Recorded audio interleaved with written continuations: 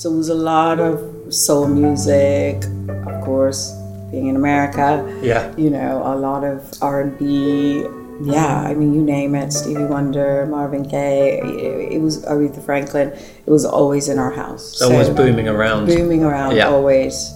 Yeah, always. My mom used to wake up on Saturday morning and she had like one of those old stereos in her bedroom. Yeah. And she would just put it on and just turn it up full volume from her bedroom, and we'd be like, wow, okay.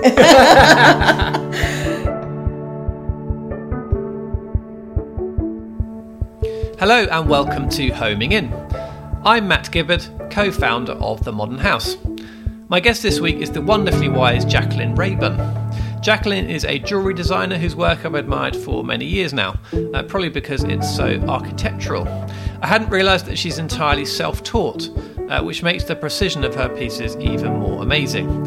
As you probably know by now, we try to record these podcasts in the guest's home whenever we can, and this one's particularly exciting on that front because Jacqueline lives in a 1960s house perched on a hillside in Los Angeles. On a characteristically steamy LA afternoon, we sat in her kitchen with the doors flung open, enjoying the hazy views over Silver Lake Reservoir. As is the custom on this podcast, I asked Jacqueline to talk about a home from her past, her current place, and then a home of the future. She tells me what it was like to grow up in a big family and how the soul music that boomed around the house was somehow a form of defiance against the racial tension that African Americans were feeling at that time. We talk about how the pandemic inspired her homing instinct, why she's enjoying living with less, and also her love of mid-century modern houses. Before we begin, a quick plea from me to please tap follow, and new episodes will magically appear in your feed as soon as they come out. Thank you very much for that, and on with the show.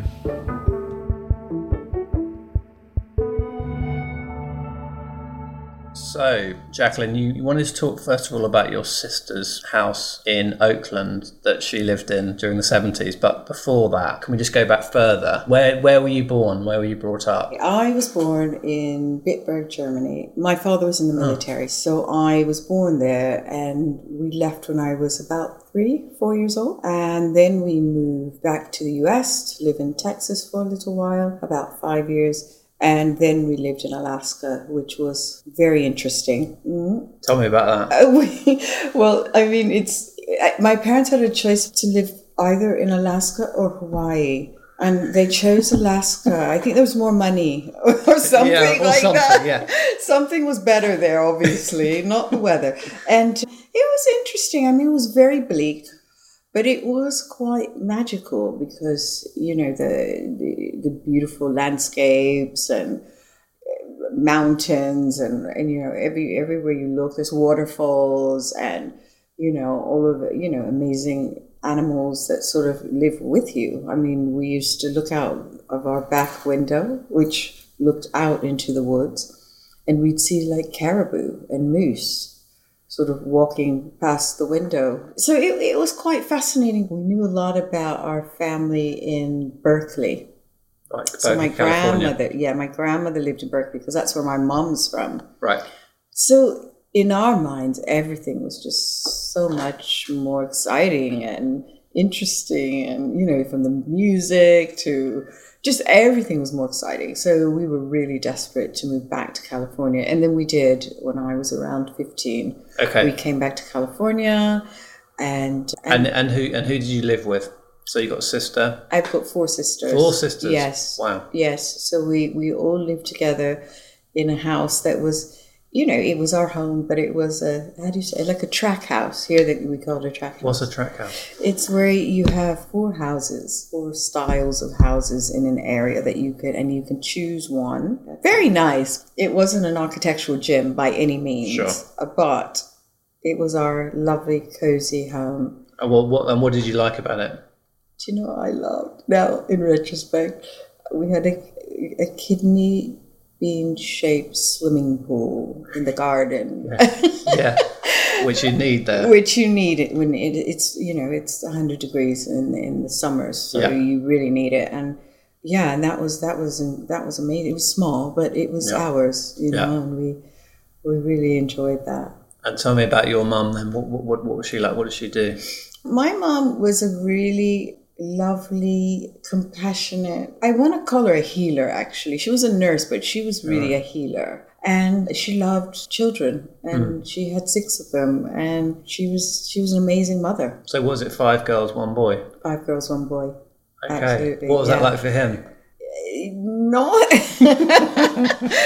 Have you ever asked him? Well, for us it was much easier, obviously, because it was 5 girls, but he managed. It was fine. Yeah. So tell me about your sister's house that you wanted to talk about. Oh, my sister's house. So my sister, my eldest sister, she was quite a bit older than the rest of us. And she ended up marrying a lovely man, and he had really good taste. Not that she didn't, but he had really good taste. And I'll never forget, we went to see her beautiful mid-century modern house that she just moved into in the Oakland Hills. And so it was an A-frame mid-century modern house. And we walked in, it was very minimal. You walk in, and then there was a sunken living room. You know, it was like exactly very 1960s, 70s feel. You know, big open fireplace. And I love when we went into her bedroom, because we were just, you know, with big eyes looking around everywhere. At that time, which was very important, she had a waterbed. Did she really? Yes. Of course she did. Imagine. She had a waterbed in her, they slept in a waterbed. And I just, you know, being quite young, I was like, wow, this is everything. And it just stayed with me as the ideal way to live. You know, it was a very kind of open communal space as well. So was it like a sort of social kind of heart of the family in a way as well? Yes. Yeah. Absolutely. Absolutely. It was. And we'd drive up from Sacramento on the weekends and go to her house, and she'd make lovely dinners, and yeah, it was amazing. So how old were you at this point? I was about 15, 16. Okay. So was that the first time you think that you became aware of this modern way of living? Yes. Yeah. For sure. And before that, in your childhood, was there anything that you can look back on that gave you your kind of sensibility somehow? When I think about the home that I grew up in, there were a lot of white organic sculptural objects throughout our house that I know now it definitely has impacted the way I design today. Right. For sure. I remember my parents had these beautiful wood and glass tables in the living room. Yeah, they were just very organic and a little bit like, you know, the Carl Albert tables. Sure. It was that feel, but it wasn't Carl Albert, but very, very nice. So I do think a lot of the objects around the house most definitely impacted the way I design jewellery, for sure. So, like, being from a big family like that, I'm interested always in whether you could find your own personal space somehow, because obviously there's always a lot of other human beings around. So was that an issue for you when you were a kid?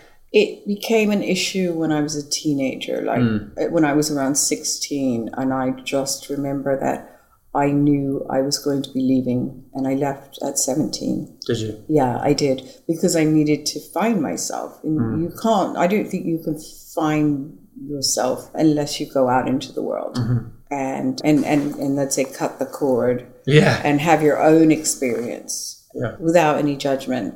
Yeah. I think that's really important. I think it's important to do that. Yeah, and it has to be the right time for you, doesn't it? Absolutely. So it sounds like you were ready. I was completely ready. Yeah. Yes, I left high school early. I graduated early so that I could move. Did you? Yeah. That's interesting. Yeah, I was ready to go. And if you look back on your childhood, like, was it happy? Was it complex? How would you describe it? It was both. I mean, what would you say were the kind of more difficult things in your childhood in a way? The very difficult thing, which we had to come to terms with, is that when we were living in Germany, my sister had an accident, so she was burnt on 50% of her body. Oh, wow. And so that's why we immediately went back to Texas, because there was an amazing burns unit there. So that was tough. That was really tough. She was in the hospital for 5 years. Oh, wow. And I mean, I was quite young. I just imagine that it just must have taken the joy away from my parents, mostly because we were so little. It must have just sort of taken all the joy away. So this is your eldest sister, the second born. Yes. So I mean that was complex, because in those days you didn't have a therapist to help you to deal with these kind of things, and for a young person to know how to navigate the world, when they've been in a situation like this. So, but my sister was amazing. So, and were your parents together? Do you have a father? Yeah. And what did your father do? My father was in the military. So, So he was a military policeman. He was not artistic at all. Yeah. He was he was a provider. Right. That's what he was. And he made sure we were very well taken care of. But in terms of art and design, that was of no interest to him. But that's fine. Music was, because it was for all of us in our house. So, was it? Yeah, absolutely. What kind of thing? So it was a lot of soul music, of course, being in America. Yeah. A lot of R&B. Yeah, I mean, you name it, Stevie Wonder, Marvin Gaye, it was Aretha Franklin. It was always in our house. So always booming around, always.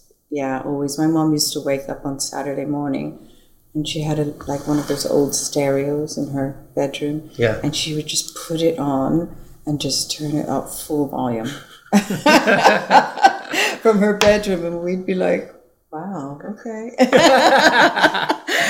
But yeah, so that music was really important in our house, most definitely. Is it important to you now? It is important to me now, but it was very, very important in those times, because, we were living in America, and there was a lot of racial tension, and, my parents were amazing. And so music, I think for most African American people, was like salvation. It saved us. There were so many songs that were inspiring, and there were so many amazing love songs, and we weren't being loved. So music that was spreading a message of love was super important for us. Yeah. So that was our medicine for sure. So dare I ask, how did that manifest itself? You not feeling loved in that way? I mean, it's awful, isn't it? People don't love you. Like, when you walk out into the world and you can see the way people, if they're not loving you, they're hating you. Right. Right? And you could see the hatred in people's eyes. Sometimes you could just feel it as well. So, navigating, the world from that perspective, you sort of learn how to do it. Do you? So what does it do? Do you feel like you're walking around with your fists up a little bit, or how does it? No. You're sometimes, when you're young, right now it's very different. Yeah. You sometimes walking on tiptoes. Right. You're sometimes walking with fear. You're walking with sadness.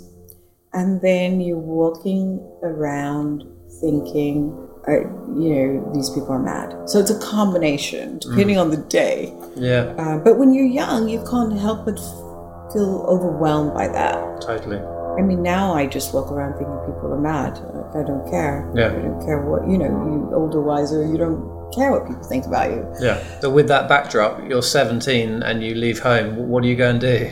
So I studied fashion design in San Francisco. Probably not the right place to do it, but I think I wanted to live in a city. Yeah. And it was the closest city where I could study design. So I studied fashion design there for a year, and I lived in San Francisco and in Oakland. And that was great. But then I just had a desire to live in LA. So I moved to LA to do the second year of studies here. Why were you drawn to LA? There's just something about LA, like the weather, the city, the nature. I mean, at that time, the music, and it was just I found it a really exciting place to be, having come from a suburb. And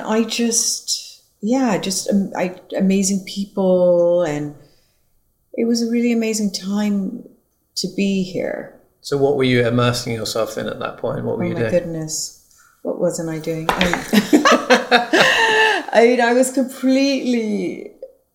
was learning about life. Yeah. And learning about myself.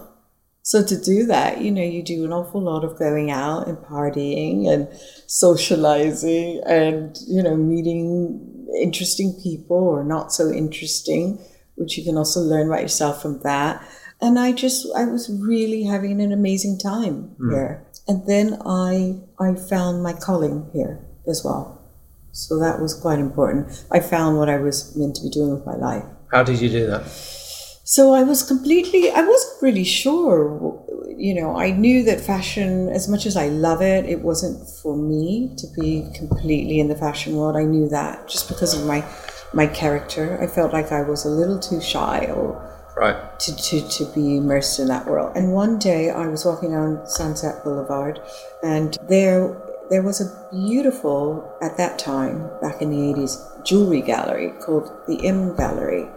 And it was basically artists and jewelers who designed jewelry, but the most beautiful jewelry, the most beautiful gallery, the displays were incredible. I'd never seen anything like that in my life. And the owner, Michael Dawkins, he was incredible. He had such great taste. I mean, I learned a lot from him. And I learned an awful lot about jewelry as art. So that's where it started. And I didn't realize it was going to take me on the journey I've been on, but I just got obsessed. And I didn't want to study, so I started to learn. I taught myself.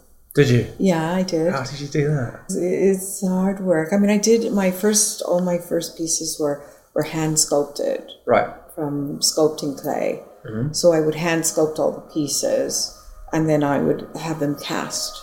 Right. So they were in fact, my early work is called Raw Elegance, because it was just that. Yeah, there's a lot of imperfection, but that's normal when you start. So I started designing and working on ideas here. And then I moved to London. And London is where my work really took off. And why did that happen? So that was 1989. I arrived in London. And I was already quite focused on what I wanted to do. I think it was that pure focus and not many distractions. When you arrive in a new city, you don't know that many people, so there were very few distractions, and I just happened to meet the right people. How did you come to the decision to move to London? Did you do that for the work? No. Love story. Yeah. Okay. It's either love or work, isn't it? It is. Yeah. It is. Okay, it's for love in this instance. Who did you fall in love with? So my partner that I was with at the time is English. Yeah. And did you meet him in America, though? Yeah, here. Okay. We lived here, and then we were together for a couple of years, and then that was it. Okay. And I stayed. Where did you live? I first lived in Islington when I first moved there. Highbury, Islington. That's where I grew up. Is that where you grew up? Yeah. Yeah. And it was great.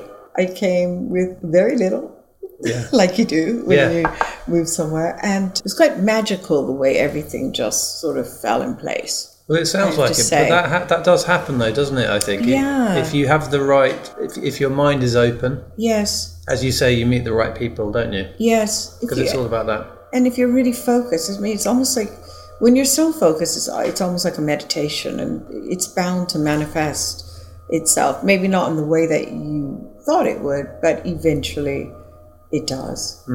So how long were you in London for? 32 years. 32 years. Yes. Wow. So it's a long tail to that love affair. It's a lifetime, right? Yeah. Yeah.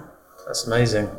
So tell me about the work. You said at the beginning it was very handmade and unrefined, and tell me about the evolution to where you are now. Okay, so in the beginning, yes, it was raw.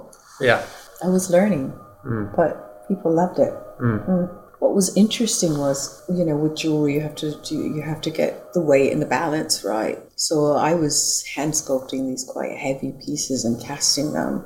So my pieces were really, really heavy. Yeah, but you got some out here now. Yeah, they look heavy. And it became my signature. Yeah. And it became. I mean, if you hold this one, for example. So this is a ring. That's a ring. That's a ring I designed for Carpenter's Workshop Gallery. Beautiful. It's a part of a series called Metanoia that I designed for them. So this is a recent piece? That's a recent piece, yes. Really lovely. Yes, yeah. And what's the stone what's set in there? That's rutilated quartz crystal, which is my favourite stone. This is a ring I designed for, one of the first rings I designed for George Jensen. Okay. It's from the Cave Collection. But I mean, they're very precise though, aren't they now? Very. Yeah. I mean, it's interesting how my work went from being quite, organic and a little bit rough. And now that's what happens when you work for a long time. Yeah, it gets perfected and refined. And what was so amazing about collaborating with George Jensen, because it gave me the time to really perfect things. Whereas when I was just, producing my own collections and I was selling to stores like Colette and Barney's and, all the lovely stores around the world, but it was fashion. So they expected something new every season, which I didn't believe in that at all. I thought that was odd. Right. I think if you design an amazing piece of jewelry, it's for a lifetime. And so when I started designing for George Jensen in 2000, it gave me like time and space to really, come up with an amazing concept and to perfect it and to tell a story with my work. Yeah. And so George Jensen freed you up because they gave you scope to do what you wanted, did they? Or it's interesting with George Jensen. I mean, the first collection that I designed is called Offspring, and so this bangle is the first piece I ever designed for them. Stunning. It's at the time my son was quite small, and they gave me the brief of an egg. Yes, and so I created this egg-shaped bangle, and basically the collection pays homage to the relationship between mother and child. Okay. And that unbreakable bond between mother and child. Hence the large shape with it attached to a small shape that's similar. I mean, it's so beautiful, I have to say. Thank you. How would you characterize your work now then? I think I'm known now for expressing the human experience through my work. Right. And all the shapes and forms are really connected to the body. The shapes that our body make naturally. Yeah. And it's always, the stories always evolve out of my experiences, which probably are everyone's experiences as well. We all kind of have a shared experience, but they're slightly different versions of. And so like this collection's called Mercy, and I guess I might have been lacking it at the time. Not me personally, but needing it. Needing it. Okay. So it's about, being more compassionate towards others and being a little bit more, having more empathy. And how does that compassion and empathy come through in that shape? How would you describe that? It's just the way it wraps around the body and kind of embraces the body, and you feel supported and you feel nurtured and protected. I hope that's what I hope when people wear my jewelry, and that's the idea. Yeah, really, that's my vision. And because you're wearing a lot of your own work now, do you wear your own jewelry every day? Yes. And you've got a lot of it, right? Yes. So you're always kind of heavily accessorized. Yes. And how does it make you feel to do that? Why wear jewelry? I mean, for me, I absolutely don't go out the door without my jewelry on, because I feel protected when I wear it. I feel empowered. I really feel empowered. I feel if I walk out the door, I feel very, very naked without it, to be honest. It's a part of me now. Yeah. That's it. It's a part of me. And I just keep piling it on as I get older. Is that okay? I think that's what happens, doesn't it? It's great. With women, so. They just suddenly, the big pendant and comes out, and the big cocktail rings. But I love it. I love it. It looks amazing on you, I have to say. Thank you. You're a great advert. That's the other thing. I mean, you keep wearing it because you're a great advert for it. I'm always working. Yeah, exactly. Yeah, exactly. So let's talk about this place. So you've kindly invited me to your current home. Yes. In Silver Lake in Los Angeles. So how long have you been here, and how did you get hold of this place? So I moved here during the pandemic 2 years ago, and I'd been living in London for 32 years, and I've always dreamed about coming back to California, always. But I have my son, and he was in school in London, and I always said, when he's finished school, I will leave, but that didn't happen, and I finally decided to come in February of 2020 with my son. Because we hadn't been for a while. And how old was he at that point? 25. Okay. Yeah. And it was just the minute we landed, and the minute we got the car and started driving around, and it just, there's this overwhelming sense of lightness that sort of came over me, like my shoulders dropped a bit. And he looked at me and he said, I think I'm going to move here. And I said, I am too. Wow. And it was like that. And then the pandemic hit. And we were like, oh my God, well, it's not going to happen now. But it ended up happening anyway, despite the pandemic. Because this house it belongs to a friend of a friend. She wrote to me to tell me it was available to rent. And sent me a PDF with images. And I was like, wow, that's how I always dreamed of living. Yeah. And when I was in London, I always dreamed of living like this. And I would always try to look for houses in this spirit, but it's not possible. Not in London. Yeah. Actually, you're more the expert than I am. Well, you're right, though. I mean, it's never quite the same, is it? Mm-mm. Because as we look out here, you know, just the heat that you get here and the light that settles over the place is different. It is. And you're overlooking Silver Lake Reservoir. Yes. And you do feel amazingly connected to nature in a way that I haven't seen when I've been in LA for a few days now. It's the first time I've really felt that, actually. You really feel it here, and there's this overwhelming sense of calm here as well that I love. And especially, obviously, in the morning, it's just so peaceful. It's just heaven. And yeah, I knew that I would live like this in my, when I'm meditating on how am I going to live. Yeah. Especially in this chapter of life, you sort of have to think, okay, what is this going to look like? Yeah. This chapter of life. Yeah. And I knew I felt like I needed to come home, and I definitely needed to be in a place where the sun was shining every day.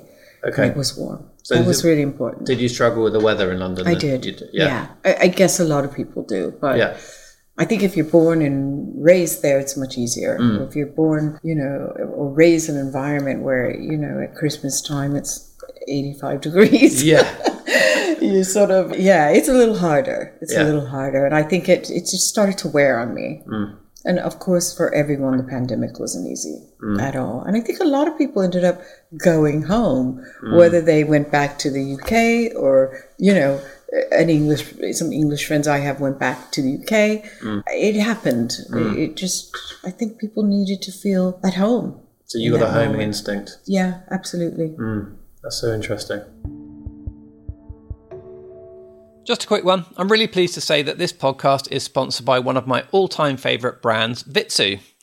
Over the past 25 years or so, I've been very lucky to visit hundreds of beautifully designed living spaces. And if I could name one product that I've seen more than any other, it would have to be the 606 Universal Shelving System from Vitsu. I think the reason that so many people from the creative industries live with Vitsu's shelving is because it's so incredibly versatile, both functionally and visually. It works in big spaces and small ones, modern places, traditional places, townhouses and country houses. And the key to its success, I think, is that it's been pared back to its absolute essentials. Dieter Rams, who conceived it back in 1960, famously said that good design is as little design as possible. And I couldn't agree more with that. To find out more about this brilliant product, you can visit vitsu.com. That's VITSOE.com. Right, back to the podcast. So just describe this house to us, because obviously this is audio, so it's a little tricky on that front, but it's not like, when was it built, this house? It was built in 1961. So it was a mid-century modern house in 1961. Then in 1981, the owners did some refurbishment. They built the terraces that are on the back of the house, which look out to the reservoir, which is amazing. And so there's terraces on all 3 levels of the house. So from the top level where my bedroom is, you can see it from where we're sitting in the dining room. And also from my son's, has his own sort of suite downstairs. And you could see it from there as well. So I think that's what is so magical. And there's a lovely soft breeze as well here. There is. Can you feel it? Yeah. Even when it's boiling, you get this kind of lovely soft breeze. And you've got Because of the terraces, they act as overhangs as well, so they're shading you. They do, absolutely. So it's not hot in there. No, not at all. Even when it was hot, really hot a couple of weeks ago, it was still, it was not unbearable. So the back of the house, is, we have a lot of glass doors here, wood frame glass doors that open up onto the terrace on every level. I say it's just bliss. It really is. And you immediately felt a sense of relief, did you, when you got here? Yes, but it took me a moment because even though I am American, I lived in London. I grew up in London. That's where I found myself. So that was hard. I get that. Well, also, even your accent is a kind of combination, isn't it? Yeah, it is. So it's all in you. It's all in me. You can't deny it. I can't deny it, yeah. So the kind of defining feature of the interior of the house is this double height living space that you have. Yes. So it seems to me that it's what's kind of great about the house is it's all interconnected. All the spaces seem to relate to each other, don't they? Yes, they do. They do, and it's quite open. There's a lot of light in this space, and the air sort of moves through the space nicely as well. And it appears to be big, but it's not really. It doesn't feel. I like a house that's cozy. So sometimes when you have too much space, it takes the coziness out of it. Yeah. This is just perfect. And then white walls. White walls. Always white walls? Always white walls. Why? The lightness. I mean, I love wood paneling as well. I mean, I can imagine, if you look up, the ceiling was wood paneled at one time, but it has been painted white. I mean, I would probably strip that back, but right. What, for the warmth? Yeah. I think it would be amazing. Because that would actually make it feel more mid-century as well, wouldn't it? Yeah. Absolutely. So in 1981, they made some changes to this house. And then again, they made changes in 1995. So it's been through a little bit of refurbishment. For example, the kitchen was closed off and that's all been opened up. So the kitchen looks onto the living room area, which I think works really well. And tell me about the things that you choose to live with. I know you haven't got everything from your old life. I don't. Here yet. But how, what's the plan? What kind of furniture do you like? How do you envision this space being? Well, I have a lot of furniture from Danish designers. So I have some fenouil sofas, and I love Carl Albuk. I have some of his lovely wooden tables. Yeah. And I have some Tobias Scarpa tables. Right. And so I have a lot of a kind of mix of the furniture designers I love from the past, and then which work perfectly in this space. Yeah. So they really will. Yeah. Yeah. That will happen very soon. It's on its way. Yeah. Is the rowing machine staying in the middle of the room? Yeah, the rowing machine's going to stay there. I love the rowing machine. I need the rowing machine. Yeah, exactly, for sanity. Yes, absolutely. And you got some really nice built-in joinery in the dining room here. Is that that looks original? That's all original. Yeah. I love that. I think it's great. It's really nice in the ply. Yes. Yeah. Yeah. So that works really well. If I was to ask you because I'm always interested in people's possessions and the things that they have around them. You're a very discerning woman. So what's important to you here? Like, what are the objects that really, have the most meaning to you? It's very interesting because I have a lot of objects in London, a lot. Yeah. And I have very few here. Well, that's kind of interesting, isn't it? So you've left a lot behind, and have you missed anything? It's interesting that I don't. Yeah. There's something about living with less. Right now, for me, that feels right. Hence why my things have been in London for 2 years. The things that I loved and the things that I bought over the years, which are all beautiful and they'll be here. But there was something about just starting a new chapter. Yeah. And not bringing the past into my present. Yeah. For a little while. Yeah, I think that's good. I think it was important for me to do that. Because if you have all your past around you, then you're constantly reminded of that.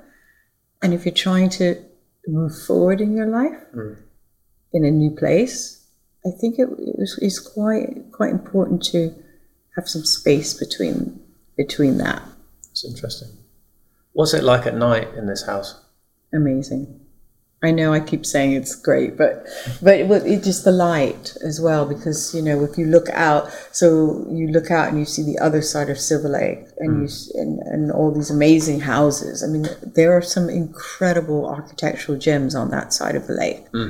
You have Lautner houses there, Neutra houses. You have everything is on that side, really, more than this side. But it's the light from the houses in the evening. Yeah, that's just spectacular. It's incredible. I bet dusk is great. Actually. Oh, yeah, it's beautiful. And do you entertain here? Do you cook for people? Do you have people over, or is it very much your space? It's very much my space. I just needed the space. I do from time to time, not as much as I will do in the future, but I just needed to get grounded here before. I move slowly as well. Yeah. With people, I move slowly. So that's, right. You know, yeah. What do you mean by that? I think it's good to take your time with people. That's called wisdom. Especially in a new city, when you're meeting, you know, I know people here, but then you meet new people, and, you know, the energy of people's, it's important to take that on board, because it can affect you in a positive or negative way. Unfortunately, sometimes a lot of the times it's negative. Yeah. So, you know, I just take my time. But I think that's a really interesting comment. Yeah. Actually. So the idea of taking your time with people. You've arrived in this place and you're just going to feel your way through it for a bit. And also when you arrive living in another place, you have a certain energy on you that people are drawn to. And like I say, it can be people that are amazing, and it also can be people that you get to learn from. Because the thing about LA, of course, is that, as we all know, it has this reputation. The movie industry, of course, is here, and it has a reputation for being very forward and brash, and absolutely, you know. So taking that into account, that makes it even more important, doesn't it? That is exactly why I'm very careful, because you know, there's people come here and they're very hungry, and I think that's absolutely fantastic. Some people make it, a lot of people don't. You know, there's some tragic stories here. And there's some, you know, the world sees a lot of the successful stories, but when you live here, you can see the tragedy. You could see it, you know, in some people, or, you know, the sad part about living here is that there's just a lot of homeless people. There is. Here. It's really noticeable. It's really terrible, and it's got, I think, a lot to do with the opioid epidemic here. Just so tragic. The sad part is there's clearly so much wealth here, and then you have, you know, this situation with the homeless, and we're in California where there's so much land. Yeah. So I hope that, you know, they're gonna resolve it just by building some amazing housing. And also, it's not just the housing, people need rehabilitation too. You know, there's a lot of problems with drugs, so that's you've got to get to that. You've got to deal with that as well. Yeah. You can't just put someone in a house. I think you can, but you've got to deal with people's mental state too. Yeah. To resolve the problem. Yeah. So one of the other things that's sometimes levelled at LA, and you recognise this, is that, it has no heart to it. It has no centre. Where do I go? What do I do? I can't fathom. I can't piece it together. Yes. How do you find kind of moving around the city? Do you find it like that? It is like that. Yeah. Yeah. There's no heart at all. I mean, it's such a big city as well. Going from point A to B. Vast. It's vast, isn't it? Yeah. There's certain areas that I end up being in. Obviously, here in Silver Lake, I spend most of my time here. And then if I want to go to Malibu, for example, then I know that is a day trip. Yeah. Sort of. It's a full day. Yeah. It's a day trip, and then I'll go over there and spend time over there. But yeah, I seem to be more east than west. And I have to say, people are really friendly here. Yeah. Have you felt that? I have, yeah. Yeah. Very much so. I mean, God, yeah. You get a lot of change out of the Uber drivers. I tell you, you get a lot of life stories. Yeah, they don't stop talking. Yeah. And I like that. I like that people. I mean, maybe it's the weather. I don't know. People are very open, friendly. You know, they'll just start a conversation, and you know, and it's not necessarily like that in London. No, I think you're right. Not necessarily. Not that it's bad, but it just isn't, right? It depends, but I do agree with you. Having grown up in London, I agree with you. You have to have a it's just that when I come back to London, I still try and catch people's eye and say hello, but it doesn't always work. Is what I'd say. I know what you mean. Everybody's in a hurry to everyone's in a hurry. Get somewhere or do something. No, it's a truly great city though. So do you think it is just a more open culture, more opportunity? I do. I think there's still, and I think that was something that I really wanted to be around as well. There's still that optimism, you know. There's still that sort of American dream idea is still alive. Despite the politics or any of that, it's still very much alive, and I like that. I like that. Well, let's move on to your third and final home, which is a home of the future, a home of your dreams. What would it be like? Well, a part of moving back here as well is that I am a big fan of the architecture in Southern California, in particular Lautner and Neutra. And as you know, there's a lot of in this area. There certainly is. Kind of incredible homes. And I like that the philosophy of how one should live in a home from both of these architects. And it's the idea of space, light, you bring the outside into the house, the nature into the house, by having a lot of glass windows and doors that open up onto a terrace, which we see a lot of now. But, back in those days, that was just, it was unusual to live like that, And so there's a house here in LA that I really love, and it's a Neutra house. It's called the Loring House. Okay. And what I really love about it is a mid-century modern house. It's very light, but it's two buildings. So you have the house, and then you have a separate building, which is a design studio. That is just incredible. And it's very modest. Yeah, it was. And they're always modest. That it's just that idea of having these two spaces, one for living and one for working, that are separated, but they're one of the same property. Yeah. It's stunning. It's in Nicholas Canyon, so it's up in the hills, so you have the view. Is it privately owned, or can you visit it? It's privately owned. Yeah. Have you been inside? On the market. It was just on the market. Is that how you saw it? Yeah. Oh no. Yeah, I'm not that competitive. So I'm just I'm gonna do it the old-fashioned way and just manifest it, and it's gonna happen. Just like my career, it'll just fall into place, and it'll just that'll be where I live. It'll be by accident. That seems to be a bit your approach to life. You're quite circumspect, aren't you? I am. Yeah. That's how I found this house. I mean, everything happens. The good things always happen like that for me. So I'm gonna use my old trick, I think. But I'll find something. If it works for you, I love that. That's brilliant. Yeah. It's a really nice way to be. Yeah. Do you feel stress? Here. Yeah, I mean, in general, do you get stressed, anxious? I was feeling it in London, I'll be honest. I do get a little anxious, sure. Why not? A little stress sometimes, but it doesn't sort of take over. Yeah. I think it's the normal amount that everyone has. Sure. But it doesn't take over, because I've just got tools to put that to rest. What will those tools be? Meditation. And when do you do that? In the morning. Every day? In the evening, yes. And that does keeps you balanced, for sure. How long have you been doing that for? God, at least 20 years. Oh, wow. Yeah, and yoga. But the meditation for me is actually more important. Yeah. And do you do that at home, or can you do that anywhere? I do it here. Are you an early riser? Here, yes, because the sun is screaming through my windows in the morning, wake up. Yeah. So I wake up around 6:00. Okay. Here. Yeah. I didn't do that in London. What would be your advice to someone like me who actually doesn't feel like they could almost get to that level, if you know what I mean? I feel too present in a way. I don't know. I feel too. It's like my nerve endings are too jangled. Do you know what I mean? I don't understand how people can do it. So I just say that you don't have to be sitting in a certain position, or you can lie in your bed on your back. You just wake up and do it. That's what I do.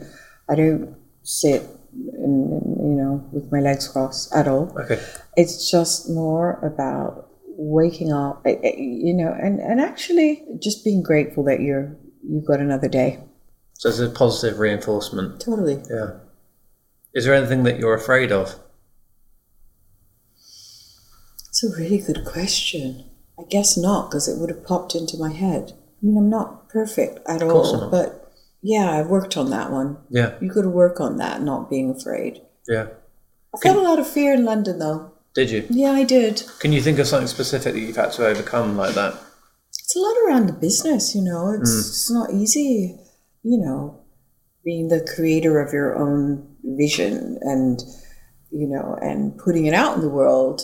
And when you do that, you get some amazing people around you. But you do get an awful lot of people that are around you for all the wrong reasons. So you have to take care of that. I'm starting to sound like I don't like people, and I really do. I love people. It's just that, they you learn so much. You learn a lot more from the horrible situations, I think, which is... Yeah, you don't come across as someone that dislikes people. You come across as wise. I love people. So you sound pretty grounded. Thinking about this future home of yours, are you on your own in that space, do you think?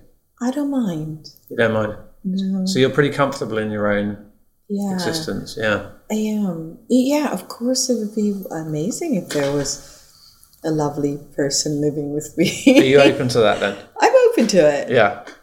Getting back to Richard Neutra, so I went to the VDL house the day before yesterday, which is just below us here, isn't it? Yes. And it's just so fantastic. I mean, I was quite bowled over by it, I have to say, but it's all those things you talked about. It's the light and it's the connection to nature. And you walk out onto a terrace, and originally it had flooded with water deliberately, and the reservoir actually came a lot further in than it does now. So the idea was that you sat on the floor, and he's put these floor cushions down, and you looked out, and the roof and the reservoir became one thing. And it feels like everything is in service to its surroundings. Absolutely. And then at the back is just this lovely courtyard with a mature tree in it, and it feels cool, and it feels, it gives you a bit of respite from the city. And the scale of it is very humane. It's actually very compact, but just enough. It's just enough is what I would say. Absolutely. It's not, like I said, it's cozy because there's just enough space. Yeah. But there is something about the architecture that we're talking about, the mid-century, modern, beautiful Lautner houses and Neutra houses. They were thinking about your well-being. Totally. Back in the 60s. Yeah. They were thinking about, okay, how are you going to live in a meditative state in a house? Really is what they were thinking, I think. Yeah. And so they created all these case study houses. And well, actually, as well, one of the Neutra houses is called the Lavelle Health House. So there you go. It wears its heart on its sleeve in that front. Exactly. And it's inviting the healing powers of the sunshine in, and then you have a pool for cooling off. Absolutely. And so that's how you see your future, isn't it? I can see that completely. Yeah. Yes, that's for this chapter of my life, 100% the way that I want to live. Yeah. And you'd have a pool, wouldn't you? I think I need a swimming pool. It doesn't have to be big, but it definitely has to be there. It's hot here. Yeah. Right? It is hot, yeah. It's hot. But do you think it's, I suppose my last kind of thought for you would be, do you think it's a place to grow old in? Because it seems to me that there's a lot of young energy here, isn't there?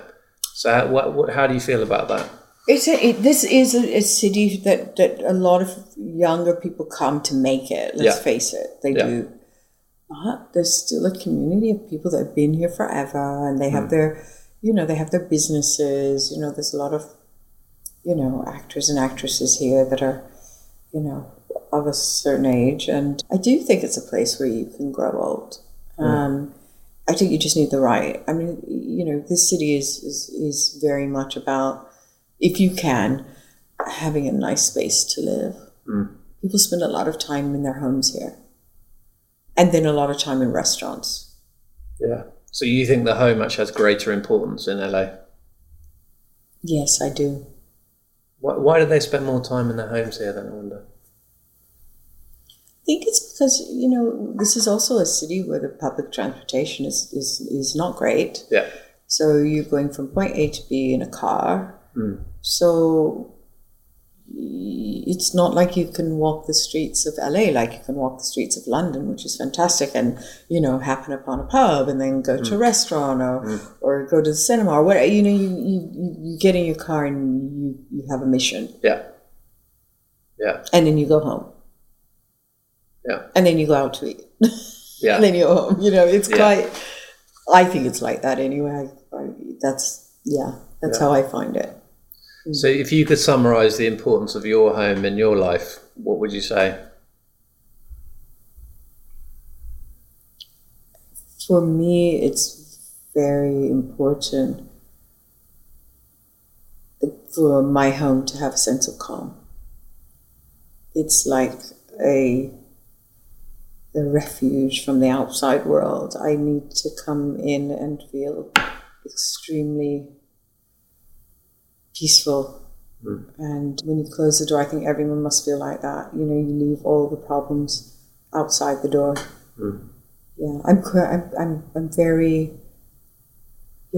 very careful about how you live in your home and like shouting and things like that. I think no.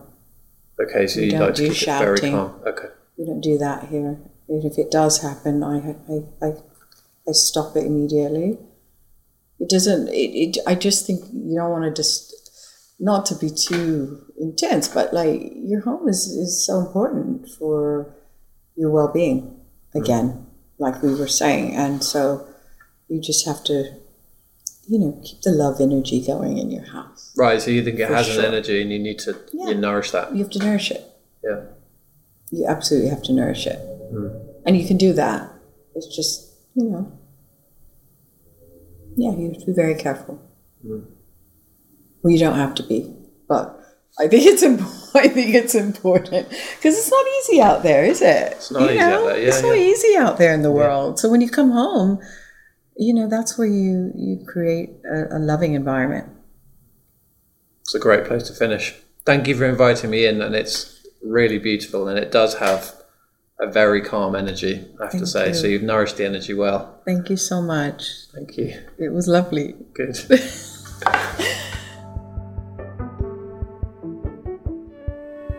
Oh, to be back in LA right now.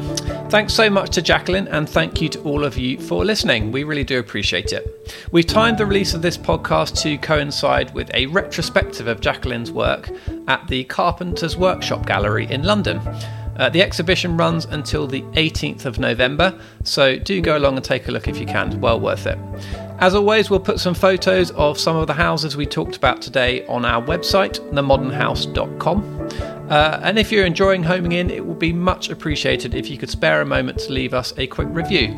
It makes a massive difference because it helps other people to find the show.